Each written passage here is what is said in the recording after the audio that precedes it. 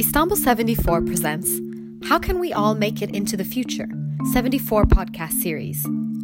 On the podcast, we discuss the global pandemic we're currently facing and how it'll reshape our reality and society with opinion leaders and creative minds from all over the world. Let's explore together what the future might bring for us.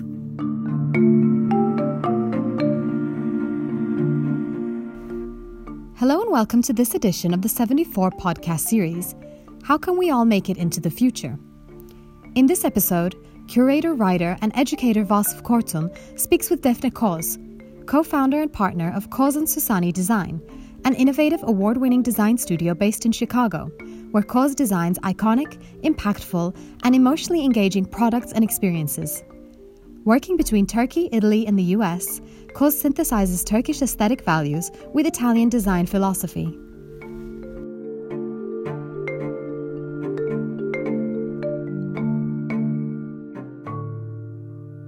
Okay, hello Defne. Hello, Asif, how are you?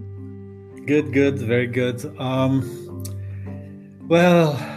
Okay, here we go. I mean, I'll have some questions for you, but before the questions, maybe just to backtrack a little bit. I don't want to index the whole discussion around this pandemic or this episode, because I do really think that to load all of the changes we are going through globally on COVID-19 does not quite make sense to me. Mm-hmm. And we may produce theories of change around it, but I suspect it's quite immature to do so at this moment.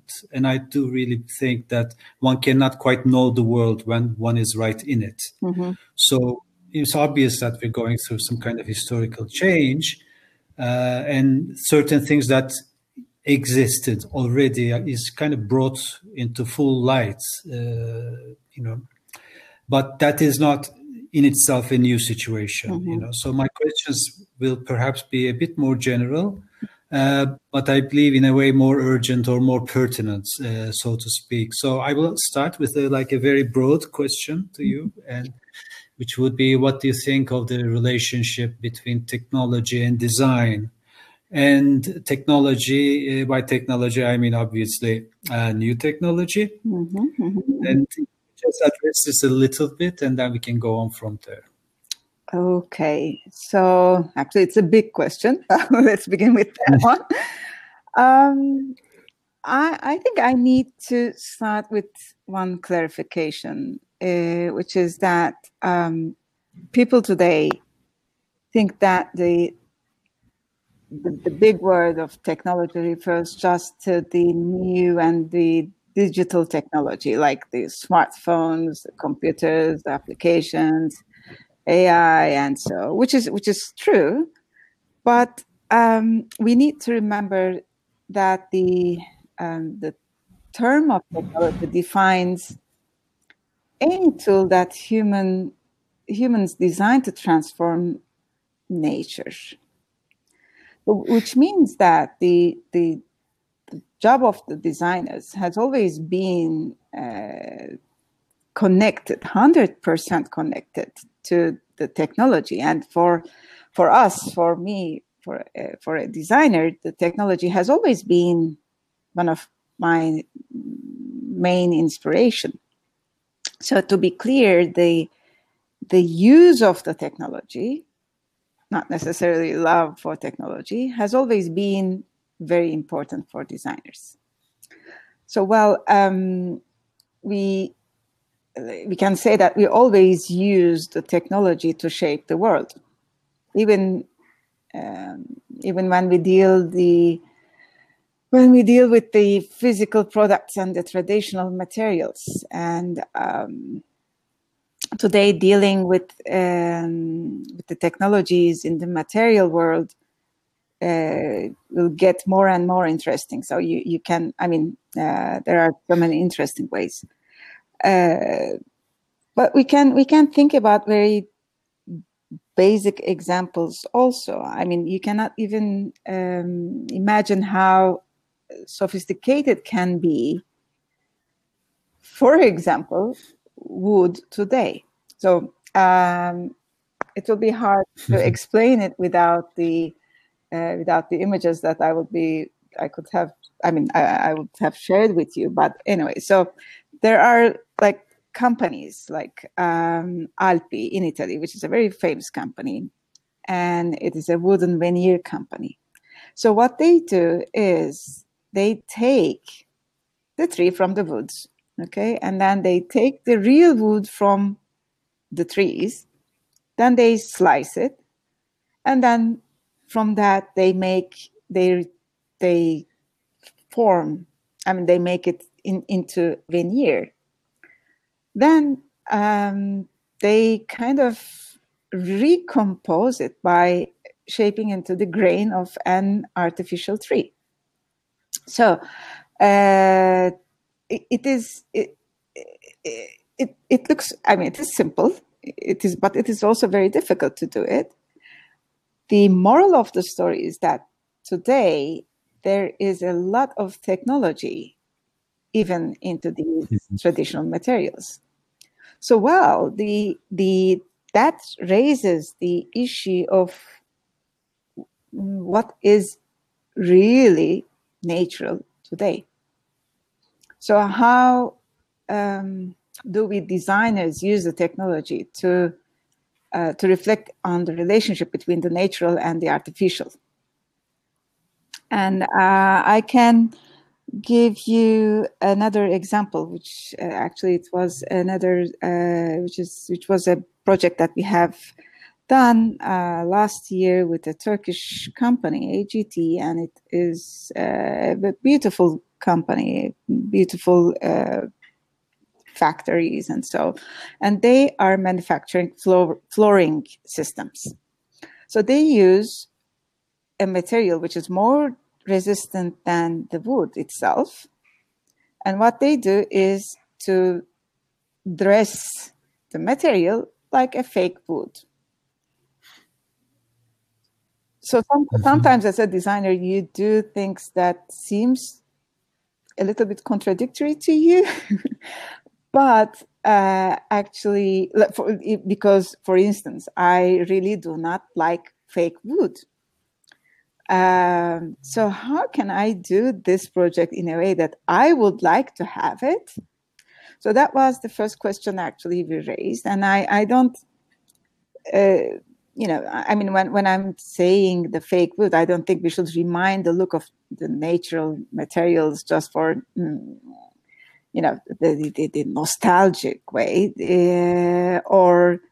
But I also understand that people like the warmth of the wood because it has the organic texture. It looks warm and it has a kind of rich texture as well. So what we have done to this project, again, that I, in a way that I, as a designer, I should be liking that project. So we did design this new material. So to design this new material, we wrote a program at the computer to design a wood from a tree that does not exist. So because we generated its grain with with a parametric program. So its grain has been generated by us. So but still, it looks like a natural product of a nature that does not exist. So I know it is a little bit complicated, but in the studio we were joking and saying that this was the wood from a tree from Mars. And so the result actually looks like that it is a wood from a different nature, an artificial design language that is, I can say, even nicer than a natural one. Yeah, got it. I mean, I quite like this idea, and I cannot agree with you more about your description of technology. and design historically, of course. And it's really fascinating to invent a wood veneer from a tree that does not yet exist. In a way, it's like a double negative, the wood veneer is artificial, and the tree that does not exist is quote unquote artificial as well, to reach something that is almost or even better than as you say, than the natural wood itself. Sometimes it can be a little risky to say these things, but because you might be understand, in a different way. But no, I agree. But of course, we are operating on a misunderstanding in a way, but it's a willful misunderstanding too, because at the end of the day, when a tree bark and the veneer is actually underlies the history of the tree more than anything else. What it has gone through, how the weather was that year, how it shrank, how it expanded, etc., etc. So it's a trace of life, more than a visual surplus. But at the same time, that's not what we use it for. When we use it on our floors and sometimes on the walls as well. Yeah. And anyway, but that's also, this is a very, very powerful gesture in some way, like a designer as the hand of God. You that brings new things to the world that we did not know existed before. And even if it may be from something that does not yet exist, or may not exist, or may exist, but we don't know. So let me try to rephrase the question. Okay. And this is going to be a long one. So what I'm interested in is interested in the aspects of ruptures in the relationship between technology and design. Moments of fundamental breaks, by ruptures. That's what I mean. And that is to say, our species have invented and mastered tools and processes in more sophisticated and diverse way than other species, obviously. And the way we make things have transformed along with it, because through learning what we are using in terms of tools and processes, things, it was like kind of like a back propagation there. So if the world, if you imagine the world is an inventory, a full inventory of our history, one can take a chisel to marble and make an object out of it, or one can train a program that gives you wood that does not yet exist, or that may not exist. So, but we are now amid a massive leap in tool production, I think, like never before, or perhaps we can only compare it to the beginning of the 20th century, when we started inventing machines that can fly, or machines that can go, yards and yards underwater and travel underwater. We invented cubism, and we invented relativity and all of those things, and all of the ramifications of all that. Penicillin, and that sort of amazing innovation, which did not happen afterwards at that kind of intensity. So, and what we seem to be going at the moment is an equally massive leap, and a leap in that's going also super fast. So, in a way, with machine intelligence, we're moving from this kind of prosthetic state to a new paradigm. So the nature of the tool is transforming itself, and no one knows exactly the direction it will take, because unlike most people, I do believe that the future is almost open. It's not. So keeping the first question in mind, I'd like to indulge a little bit further. For example. Does 3D printing, that doesn't limit us to the rigid shapes of industrial manufacturing, as we know, take us even further away from nature, but paradoxically closer to organic forms. Actually, that is exactly the point. I mean, I have also a very good example for that. And to your question, another question. So since the 3D printing finally frees us from the Cartesian geometry, Yes. how should we explore the future shapes, the future geometries, the future forms? So with that question in my mind, 6 years ago, actually, with Istanbul 74, we realized an exhibition. I mean, I have done an exhibition over there. And in that project, I really wanted to explore the shapes and the textures and the light effects, only possible with these new technologies, new sources. And that actually practically I used the 3 new technologies back then, which were the LED light sources, and that was more or less, it was the beginning of these sources, the parametric geometries, and the last one, as you say, was the 3D printing. And the combination of these new technologies,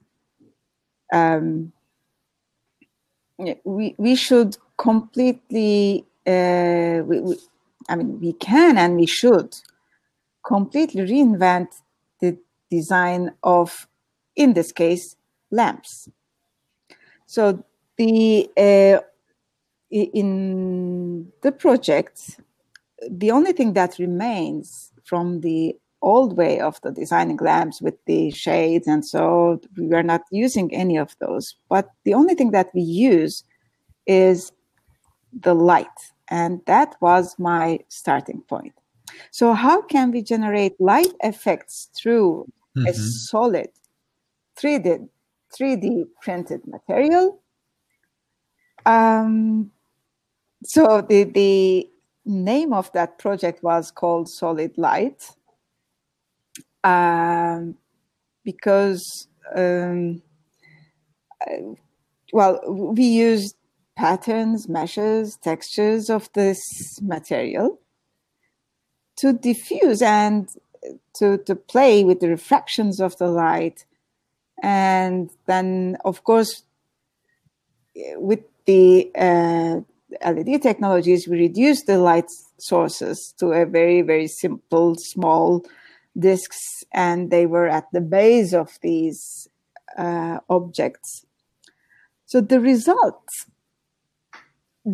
were really magic. They were like light clouds in materials, but palpable volumes of light floating in the darkness. And they were suspended in an environment, and that environment was populated by these large textures, the shades of these objects. So it was truly magic, because we generated the light effects that were absolutely not possible before the 3D printing. Yeah, I think this is really, wonderful, and also it's quite interesting because it's kind of a non-industrial way of developing the world, because between the new tool that's invented and its utilization, between the invention and the utilization, the space and time is shrinking so fast. It would take, I don't know, like Edison to make the lamp and et cetera, then it wouldn't change for, my God, however many years. Versus you can now access a new technology, pair it with a different technology, and use parametric design, and all three of them together is actually, it's evident, it's there, and but the speed of it is mind-boggling. this wasn't happening like this before. But let me put my foot in my mouth and just ask you the question from a different angle, because I'm really interested in the notion of craft. Yeah. But do you think we need an expanded definition of what we mean by craft? Because I mean, traditionally, craft is defined as an activity involving a particular kind of skill in making things by hand. But not completely by hand, because there's always a tool involved. You know, it's a pottery wheel for a ceramicist, or an edge beveler for someone who is involved with tanning leather and that kind of stuff. But and that was what we thought craft, or what that was the limits of craft at the time. And you cannot be a great craftsman if you cannot adapt to the tool as well. So you have to become the tool to such a degree that you transform it. So it's a double way. I mean, double road that goes there, and that's what we cannot quite define either, because I think that's kind of magical. Not only the tool adapting to you, but you adapting to the tool as well. It's different symbiosis. So, but what I mean, it may be necessary that today the notion of craft can be rethought. And what would you say about that? I mean, how do you perceive it? Or do you have enough time to indulge in the intricacies of a tool directly? Or in the sense that the tool is yours and you play with it? Or do you think it has become more of a collective endeavor of the studio, or outsourcing specialists on project basis and so on and so forth, so that the knowledge is pulled in, so it doesn't sit with one person or with one. It may sit with one vision, but doesn't sit with one person. So I don't know. I mean, because I mean, it is impossible. No, in fact, pointless to try to be everything and or to encompass every capacity at the same time. So I to completely understand and really cherish that one works with people one trusts. So my addendum question is what is the time of craft today? Or if this is the wrong question to ask. No, but I mean, there's another level, because the world. I mean, we are getting better and better at levels of abstraction. I mean, what really changes, what really separates us, our species from other species, and also us versus a person in 19th century, that our levels, we can, our level of abstraction right now is phenomenal. I mean, even from 20, 30 years ago. And even language is having a difficult time catching up with it. So, so that's the big question. I see. Well, it is. Craft gets its value with the craftsman, for sure. I mean, with his work, with his ability. But I am more interested in a different definition of the term craftsman. That is a craftsman who is dedicated to do to good work for its own sake. So craft is not about the tools we use or about doing it by hand, but it is the attitudes, how we work. It's an attitude to how we work. So we do good work because we are perfectionists, and which may become actually why we work. There's an ethical dimension in doing good work, and as a consequence, in delivering, quality products. So I can give you an example. For instance, the Japanese culture. We all know how perfectionist they are and how good they are in whatever they are doing. So their culture, which is very famous with their craft culture, their culture that transferred the craft of doing these wonderful ceramics or wonderful, impeccable lacquers by hand into the craft of manufacturing wonderful Lexus cars that are not done by hand. And they are mass manufacturers. They are mass manufactured by robots, but they aim anyway at an absolute perfection. So that will be my understanding of the craftsman's work. Do your absolute best. Now, I noticed. I noticed that in you it's almost genetically inscribed to the work you do, and to the seriousness of it as well. Yeah. Okay. So, if my usual victim is like the automotive sector in these in these discussions. So, how does technology define the forms of the objects, say in the automotive sector? Because you cannot imagine a more boring design institution, no?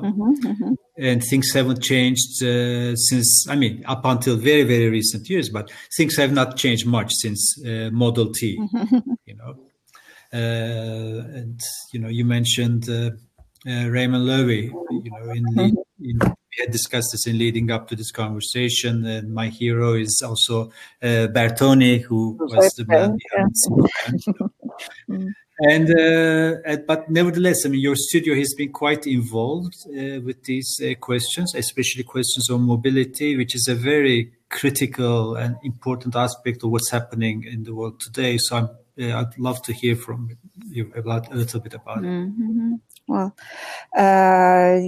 yes, thank you. And the mobility definitely is a very important subject for all of us in this period, in this era where we live.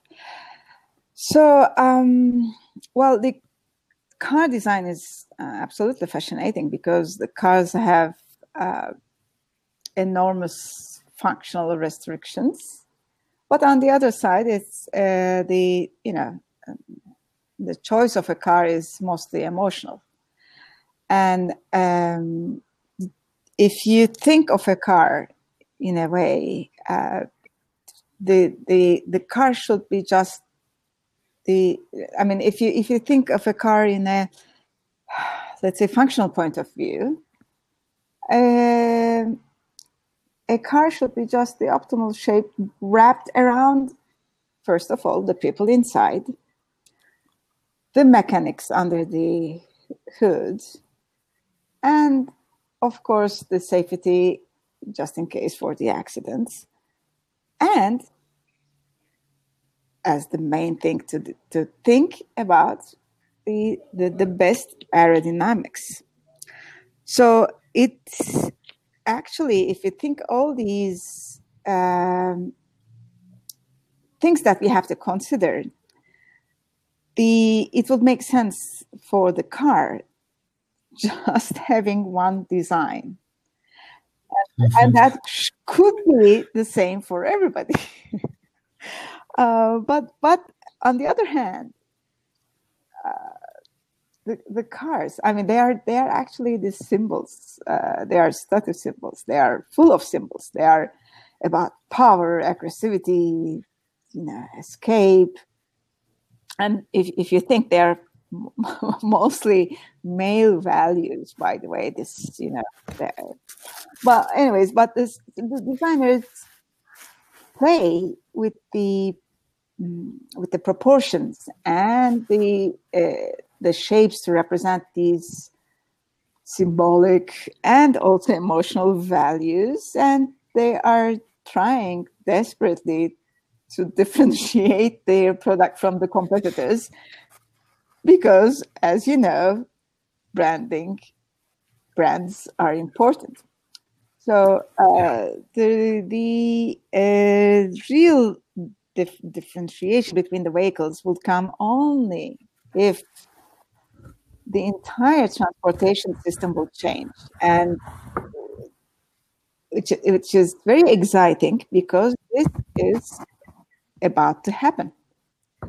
So, as you were mentioning, that our studio has involved in the subject, and yes, we have done a few projects, and we are doing some projects also there that are ongoing about the future of the mobility. Not working much on the vehicles itself, but on a vision where the entire ecosystem of the transportation. And with today's technologies, you can imagine a quite different and interesting vision of mobility. That's for sure. So the big difference will come with, which has already began, more and more vehicle sharing. Like you can see in most of the cities, these sharings like ride sharing, bike sharing, car sharing, and more variety of these vehicles with the different size and shapes, and the electric scooters, and other more on-demand services, like so some of them we use in these cities, and to supervise this entire system of sharing, there is AI. So once all these happens with this sharing, the mobility will definitely look quite different. And this is, as we were saying, it's almost there. It's about to happen, and actually the software is ready. The hardware, the vehicles are almost there, but we still need to think and rethink about these. What's really slow is are maybe the cities that the cities that they have to adapt. The problem is maybe not the problem, but we still have to wait for, or let's say accept what is slow, which is the cities to adapt. So because revolutionizing a physical infrastructure, like in this case, the streets, the buildings, the parking, it takes definitely way more time. It's not easy, but even more slower will be the laws, the bureaucratic part, the regulations, the policies, and those are not quick. So these are really slow in changing. So we have to, while we are going to rethink about the hardware parts, about the vehicles a little more, we have to wait for these changes which are going to be adapted by the cities. No, I agree. I think this is at one level super exciting, and it's quite needed in such a non-dystopic, such interesting future. But at the same time, we are in such a Dickensian, age, which to quote perhaps the most classical, most often quoted Dickens proverb says, like, it was the best of times, it was the worst of times. It was the age of wisdom, it was the age of foolishness. It was the epoch of belief. It was the epoch of incredulity, so on and so forth. By this I mean, as far and interesting as this deep learning is and neural networks is developing, and fantastic questions are being asked. At the very same time, we have Viktor Orban in Hungary and Trump in the USA and Bolsonaro in Brazil, etc., etc. At a governmental level, the stupidity of is beyond imagination. Which is quite a contrasting situation we are in at the moment. But at the same time, I mean, you do mention regulations, regulatory networks, etc., which is very, very critical. But at the beginning, I mean, for a number of years, big automotive and internal combustion engines, it really tried to short circuit this transformation. This what we may call a revolution in mobility as well, and and one of the best ways to use new technology. But thanks to Tesla, specifically, and a whole range of other mobility solutions, finally the big automotive is now more disposed to the transformation, because they know they will lose the full game if they don't adapt themselves. So there's always kind of time factor in adaptation. But I mean, you are spot on. I mean, in what is about the technology, which is like 4 wheels, axles, a steering gadget in the form of a circle, powered by a single engine. I mean, how boring is that? But regulations, infrastructure, connectivity will all change. Yeah. And I think it's kind of crazy, absolutely crazy, that in today's world, mobility is not managed as a network, not a mobility of a single vehicle, but a network system. So, like, traffic lights are the most primitive version of this. They're well networked, supposedly they're well networked. But what is really essential is that each device has to be networked to all other devices, so that when one car experiences a particular thing at one moment on a particular street, all other cars who are entering that particular street after that moment should know what's going to happen. So in a way, you can imagine a pothole on your street being recognized by an intelligent vehicle, which would then feed that pothole back to the system, and then it would be fed back to each mobility device that is heading in the same direction. I mean, it's so easy that it's like ride sharing is no brainer, and I think it will really fundamentally do, as it is doing with Uber and Lime and etc., that is helping a better distributed, better microeconomies flourish in a much more beautiful way. I think as much as we can actually have a more distributed economy, things will get better. But go on. I mean, I'm really interested in understanding the connection between designers and AI. So tell me more about your vision of mobility. About the AI, I think I have a different vision from what many people think, because when we imagine AI, I'm always having in my mind, in front of my eyes, these scenes from the movies, that they have always a voice, a certain name, and almost a body. And then we have Siri or Alexa in our life, or these anthropomorphic robots. And so it is much more anthropocentric way of thinking, the AI, which is okay, that is true. But there are some of the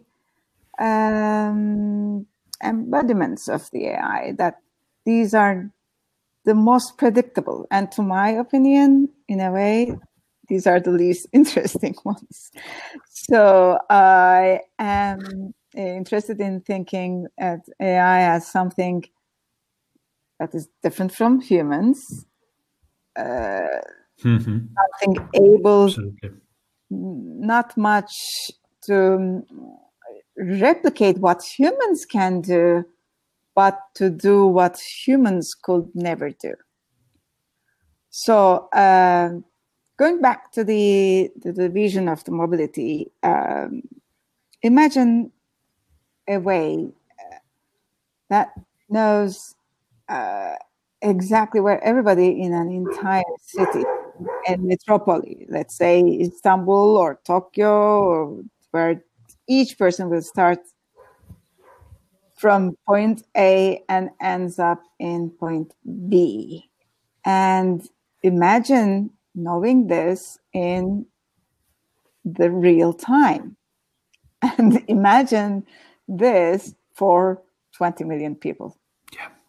So on the other side, imagine knowing exactly in real time where all these vehicles, I mean, all of them, the bikes, scooters, small cars, large cars, minibus, big bus, trains, local trains, fast trains, I mean, never ending. And they are at any given moment where and when they could stop, and how many people they can fit in. So it's a mind able to match the 20 million riders with all these vehicles, so they can have the best trip in the right vehicle and at this right time.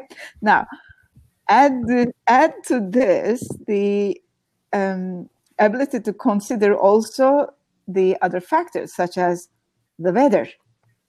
So you do not give a bike to somebody when it rains, or like the congestion in the traffic. So you do not send a bus in a road where there is an accident happened. And so the preferences, so you give priority to a person that risks to miss an appointment that she has in her calendar. So can any human manage this? Well, cannot, but AI could. So better yet, an AI system could know this even before all these things happen. I mean, even before these people know where they need to go. So even they know even before us, even before the vehicles that are available. So that is called the predictive modeling, another piece of AI. So if you imagine the mobility in this way and look back to how we move today, it looks like a very primitive system. That is for sure. Well, so why we are, I mean, if you even when you walk or drive, you see all these running empty buses at night, and some streets are full, but the parallel streets are not. And why should I wait for the bus which is at its own, let's say, schedule, instead of adapting the bus lane to my schedule? So I mean, these are definitely the AI can manage. No, absolutely. I mean, you're so clear on this image of AI appearing to us in the form of our species. I mean, it is it's nutty. I mean, of course, I mean, the people who are really, really developed developed thinkers in this role do not succumb to this kind of belief. But yeah, in general, it's we look at the movie Her, for example, and it's and that's the usual, and maybe we're scared of it because in that form, rather than the form of hell, in you know, Yeah. it's a bit more scary because it looks like us and is much better. But this is really, I mean, it's yeah. But the question is not there. I completely agree. I mean, also, I mean, the artificial intelligence. I think it's like somewhat of a misnomer.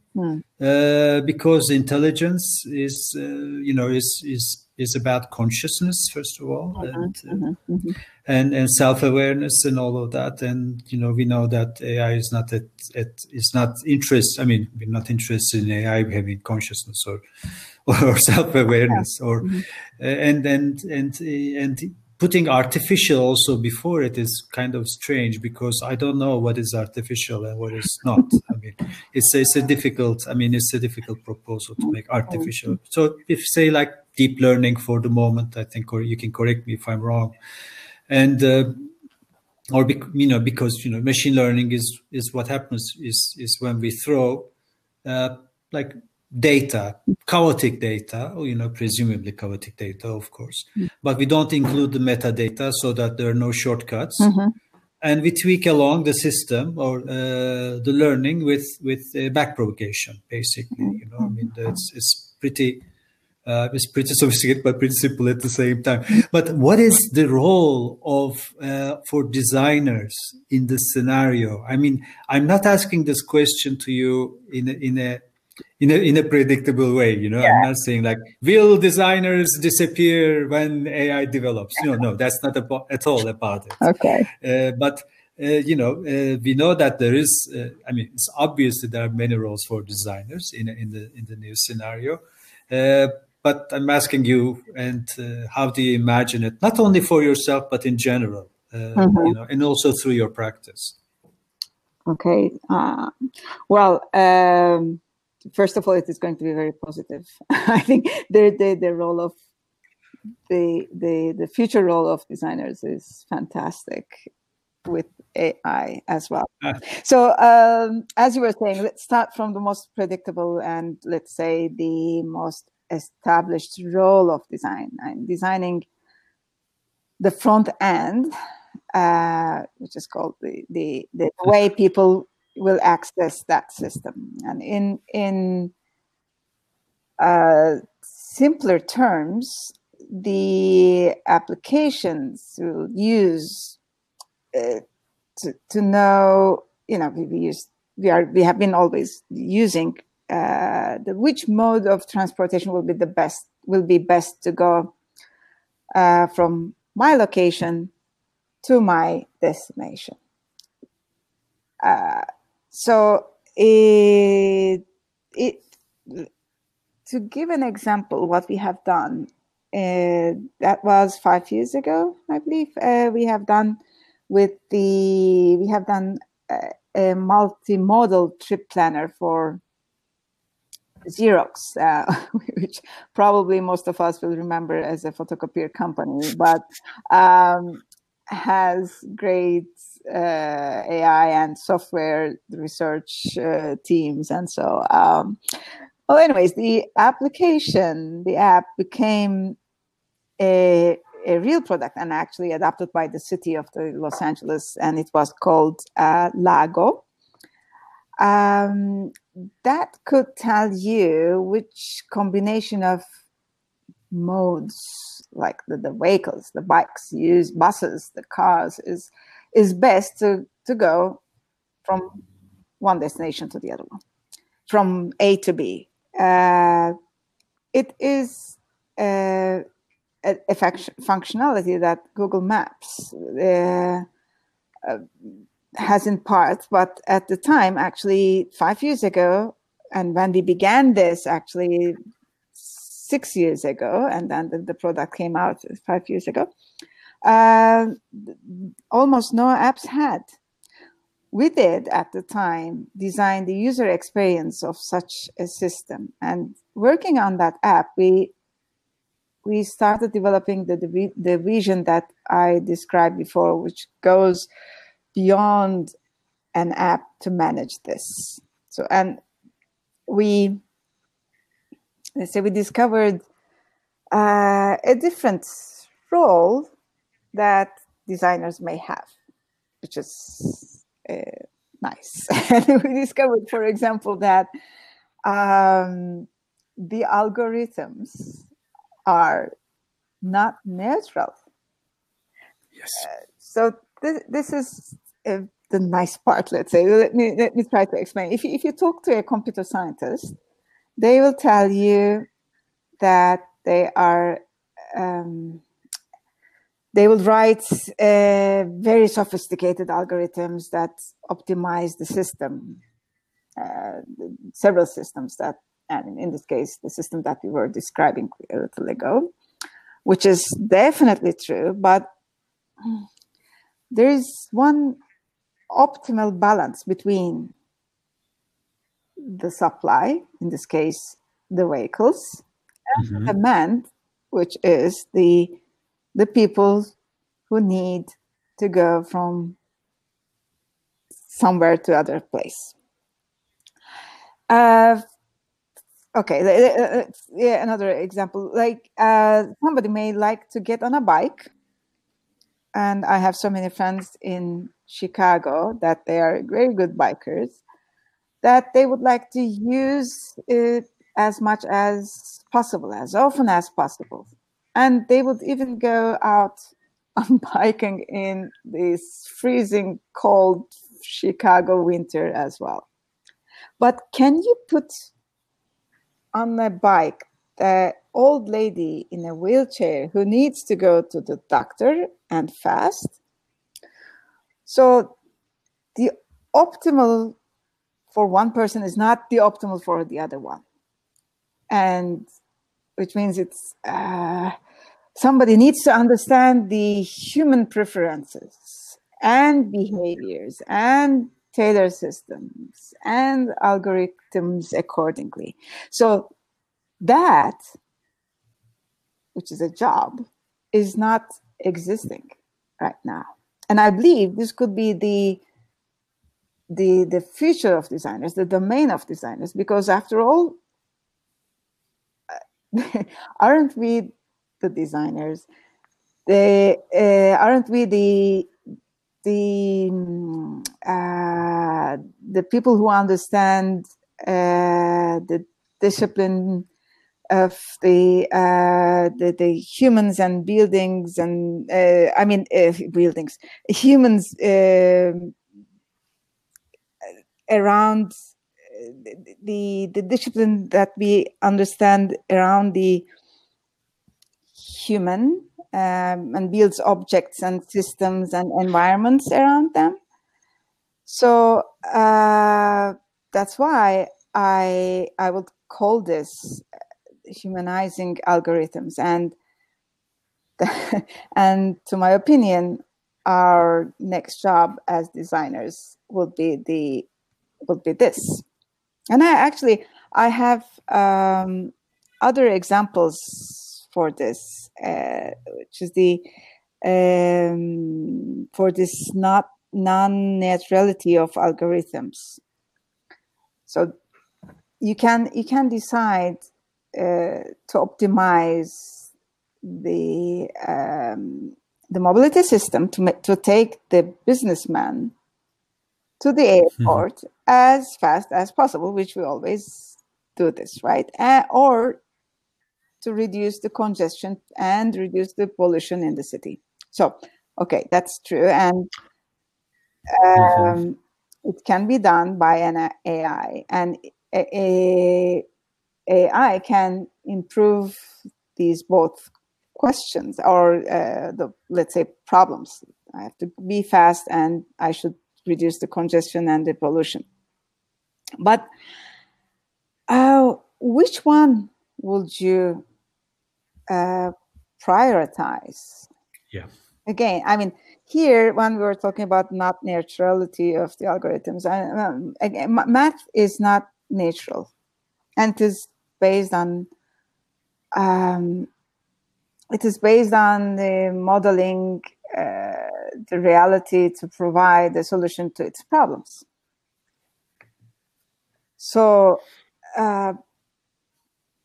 by changing the way we describe a model, we can tweak the algorithm to prioritize one over the other. So who decides? I mean, this definitely gives a new role to the things that we were talking about before, the city policies, right? And this definitely create a new private and public dynamics. And not only these two, but also create a new responsibility for us designers. So you can, at the end, for instance, you can design a city that stimulates more activity, that stimulates more walking, and just by tweaking the algorithm, which wouldn't be bad, right? I mean, people who work on AI started defining the new jobs which may emerge in the future.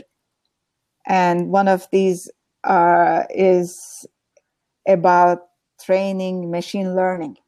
So it seems it learns, it's going to learn, it learns better and based on us personally, on the real life problems. And I would love to do that job. I'm candidated for that. And I'm sure many other designers would be very good at that. And it's sometimes I think it is too funny thinking that an average smart, humans will need to train very smart artificial intelligences that are actually quite ignorant about who humans are. Oh, that's really great. I mean, also humanizing algorithms, or also democratizing algorithms, perhaps. Even because it's. I mean, needless to say, I'm not too much of a skeptic on this front, and I mean, you're right on again. But I want to ask you, perhaps. I mean, I also really appreciate that designers would take this job on rather than architects. Mm-hmm. That's a side joke. So one final question. I want to ask one final question. I mean, can you address this issue of public good, because you are talking about, in a way, public good, and also the morality. Mm-hmm. I mean, the morality of deep learning, also the morality in how we will, how we will develop, and. So just to cut very quickly to my question about design and morality, because I mean, obviously we will do away with this notion of God pretty soon, Mm-hmm. and because we've understand now very clearly that institutionalized belief does not have much to do with ethics or goodness, or morality even. And as Hawkins says, how can a book written 2,000 years ago, which is pretty violent in parts and quite obsolete vis-a-vis today's morality, how can that be a moral compass for us? Mm-hmm. And I mean, I'm not even talking about the origin story. Mm-hmm. So, what is? I mean. You said it so beautifully, but if you could expand on this a little bit more, what is the moral compass for you in design? Well, I prefer to keep my moral compass for myself. And definitely, I would prefer to separate this from the way I do my job. Meaning that I don't think that the my job or the designer's job of raising the issue of the old lady, that we were talking, would mean that I represent her, and that I can decide for her, because the designers should not own the ethics of a society. For that, we have the democracy and laws and the public debate. So I think that there's a huge difference between saying that the designers should understand the humans to build the world around them, and saying that designers should decide what humans want. And that is dangerous, very dangerous misunderstanding in designers, debate about doing good. So that can be dangerous. That's what separates you from the modernists. Oh. Okay, Defne, thank you so much. Do you have any questions for me? Oh, no, I mean, good. Very nice to talk to you, and thank you, Istanbul 74, to organize this and to invite me, and I'm pleased and privileged to talk to you. No, it's a great pleasure talking to you. Same here. Thank you. Okay, thanks. Bye. Bye-bye.